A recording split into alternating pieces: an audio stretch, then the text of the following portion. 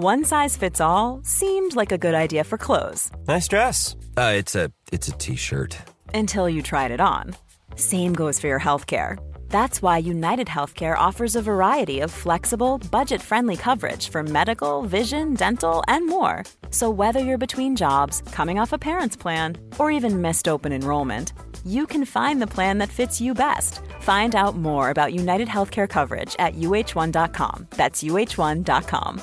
Quality sleep is essential. That's why the Sleep Number Smart Bed is designed for your ever-evolving sleep needs. Need a bed that's firmer or softer on either side? Helps you sleep at a comfortable temperature? Sleep Number Smart Beds let you individualize your comfort, so you sleep better together. J.D. Power ranks Sleep Number number 1 in customer satisfaction with mattresses purchased in-store. And now, save 50% on the Sleep Number Limited Edition Smart Bed for a limited time. For J.D. Power 2023 award information, visit jdpower.com/awards. Only at a Sleep Number store or sleepnumber.com. Liverpool have got a potential over 28 games to come, and we can't be affording to burn out in that time. Jurgen Klopp has got his rest coming up there after he's having a year off, I think he said, suffering from a little bit of an overload and burnout himself. But yeah, for Liverpool between now and then, this is the main reason I wanted to talk to you, really, because how much will Klopp and indeed the rest of the staff, Pep Linders, be leaning on the sports science department and the fitness department, etc., between now and the end of the season when it comes to who is fit and available? And as you mentioned earlier on, like, will training suddenly take a massive dip because they are playing so much? Like, this could be the season to end all seasons, essentially. It could be absolutely phenomenal. But how important is it that we get it right from every single possible point of view? Because the marginal gains between now and the end of the season could be absolutely imperative. Oh, absolutely. It's a huge challenge. And everyone's involved. You know, it's the coaches, the fitness staff, nutrition, massage, physiotherapy. You know, it's all working together to try and get the best out of these players for the next 3 months. And I doubt that there's too many players who are going to be able to play every game. So it's a matter of adjusting the squad and determining who's ready to play and who's not. And that's where science comes in a bit. I think science can certainly help. I mean, obviously, I'm sure Jurgen he's got and his staff will observe and talk to players and so on. But players aren't going to tell them that I'm not feeling too flash today, coach. I mean, I think that's where sports science can really help. And there's a lot of data there that can show when people are well, we can tell from heart rate data and GPS data and so on, where players are overcooked and so on. So as I said before, I don't think they'll do much training. The players who are playing regularly are not going to do much training. They won't need to if they're playing twice a week. And then there's travel. They're traveling in Europe and so on and so on. So it's hugely challenging. One of the really important things that we haven't talked about is sleep. And sleep is just absolutely. I think we now realise more than ever how important sleep is, and sleep is challenging. You take last night. You finish the game at 10 o'clock. You probably get home at 11:30. You can't go straight to you're not going to be such a.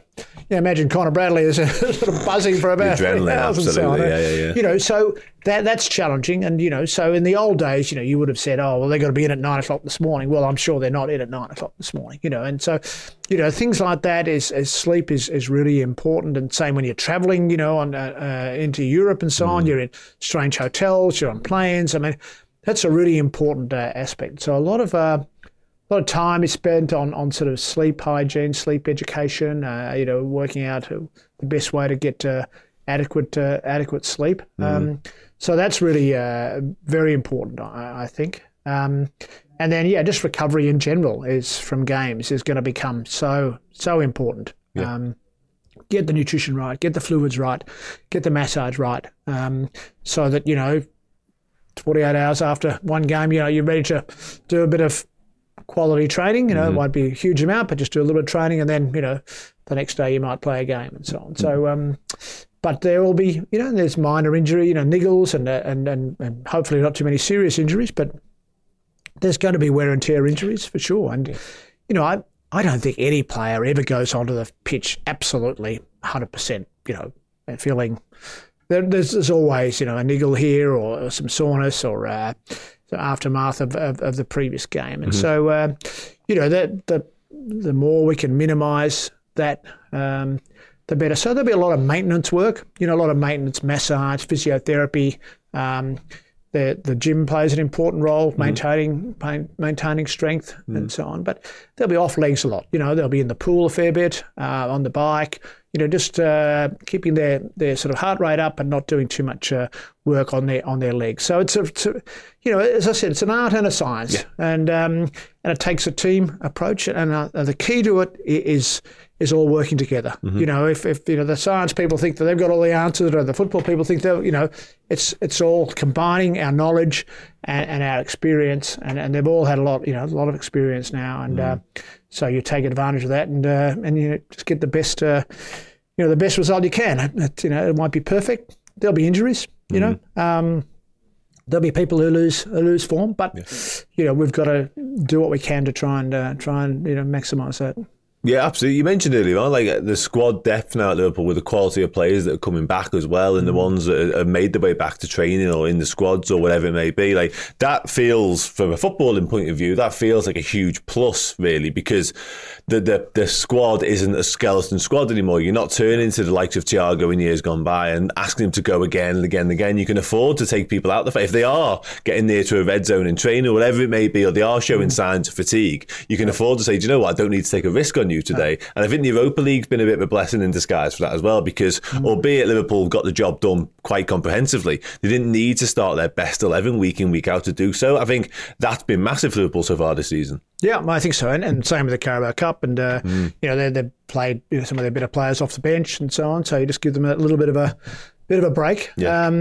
Yeah. But now things get serious now. So you can't you can't do too much of that. But they're going to clearly rotate, and they're in a good position now because they've discovered a few extra players, haven't they? And which has been terrific. And you think when you lost TA and Robbo, a couple of months ago, disaster, and but the other two have done well. So it's a credit to the club that that they were able to step up. They were obviously ready, and just sitting on the sidelines waiting, and that's a challenge, when players are not playing, to have them ready to go, maximum fitness, psychologically right, because it can be pretty depressing if you're not playing, and so you've got to get the head right and the body right for those players, and who knows, there might be someone who doesn't play all year, and then you get an injury and you need them for the Europa League final, or the last game of the Premier League or something, and they've got to be spot on, ready to go from a physical and a training point of view, and mentally as well. So that's a huge challenge. So it's not just your top 11 or 13 or 14 players. You've got to have the whole squad, attention to the whole squad, and that's it's so important. When you're ready to pop the question, the last thing you want to do is second-guess the ring. At BlueNile.com, you can design a one-of-a-kind ring with the ease and convenience of shopping online. Choose your diamond and setting. When you find the one, you'll get it delivered right to your door. Go to BlueNile.com and use promo code LISTEN to get $50 off your purchase of $500 or more. That's code LISTEN at BlueNile.com for $50 off your purchase. BlueNile.com, code LISTEN. Quality sleep is essential. That's why the Sleep Number Smart Bed is designed for your ever-evolving sleep needs. Need a bed that's firmer or softer on either side? Helps you sleep at a comfortable temperature? Sleep Number Smart Beds let you individualize your comfort, so you sleep better together. J.D. Power ranks Sleep Number number 1 in customer satisfaction with mattresses purchased in-store. And now, save 50% on the Sleep Number Limited Edition Smart Bed for a limited time. For J.D. Power 2023 award information, visit jdpower.com/awards. Only at a Sleep Number store or sleepnumber.com. Hey there, it's Michelle Norris. I'm host of a podcast called Your Mama's Kitchen. When I travel, I'm usually looking for a way to find a taste of home when I'm not at home. And one of the things I love to do when I am at home is entertain. And Airbnb allows me to do that. When I was in California recently, I rented a house that had a great kitchen. And when we were sitting around the table, we're all thinking, we're in someone else's house. Someone could be in all of our homes as well. If you have a home, but you're not always at home, you have an Airbnb. Your home might be worth more than you think. Find out how much at airbnb.com/host. Well, therein lies the genius of Jurgen Klopp for me, because he's brilliant in every single facet of being a football manager. But for me, it's his man management and it's his ability to get everybody pulled in the same direction, whether they be part of the best 11 or otherwise. Because you're right, to call upon the lads that he's done in recent weeks and in years gone by and get them to come in and perform at the level required has just been, it's a skill, it's an art form essentially within itself. Just on that, Jurgen Klopp recently, they've turned back to a brains trust of neuroscientists, it says here, to help Liverpool's quadruple bid. I mean, this falls right into your wheelhouse, essentially. What do you make of that? What do you make of outside sort of influence or help, I guess, in terms of Liverpool? That's just marginal gains again, isn't Liverpool trying to get the advantage? Yeah, I think so. Look, there's plenty of expertise out there. I think we all call on, as a doctor, for instance, I would call on other specialists in particular areas, for instance, so, I'm sure that the science people do the same. I mean, none of us have all the answers, and that's when you get in trouble, when you think you have all the answers, and we can all learn from other people. On the other hand, you don't want too many opinions and so on. So, I think, you basically get input and get opinions from different people, put it all together, and then you put your own stamp on that and come up with a program. So, yeah, I'm a great one for getting, picking people's brains, basically, because I certainly don't profess to have all the answers, and no one does. But I know. I mean, we mentioned Darren Burgess before. He was always very good at that. He would pick other people's brains the whole time on what they were doing, and most of the time they probably weren't doing as much as him. But every now and then, they're doing this, and we should try this, and he'd look into it then, and he'd do all the research and to say, we can adjust this a little bit or try this. So you can always improve. I mean. When you get into trouble, the moment you say, we're doing a fantastic job here and, aren't we good, then that's when you get into trouble. Well, that's where Jurgen Klopp's been at pains to say, pretty much throughout his Liverpool tenure really, how all of the credit shouldn't land on his door. He's been stressing the importance of Pep Lijnders alongside him. In the backroom staff generally, Michael Edwards when he was there and stuff like that, he's always been there, like I say, absolutely adamant that it isn't all his credit. No, it's a team effort, and you've all got to be pulling together. That's the secret. You need team players off the field as well as on the field. And, I've seen, teams destroyed by, people off the field with egos who, think it's all about them or, playing little games or, you've all just got to, just swallow your ego a little bit and just say, we're all in this together. What can I, the constant question is, what can I be doing?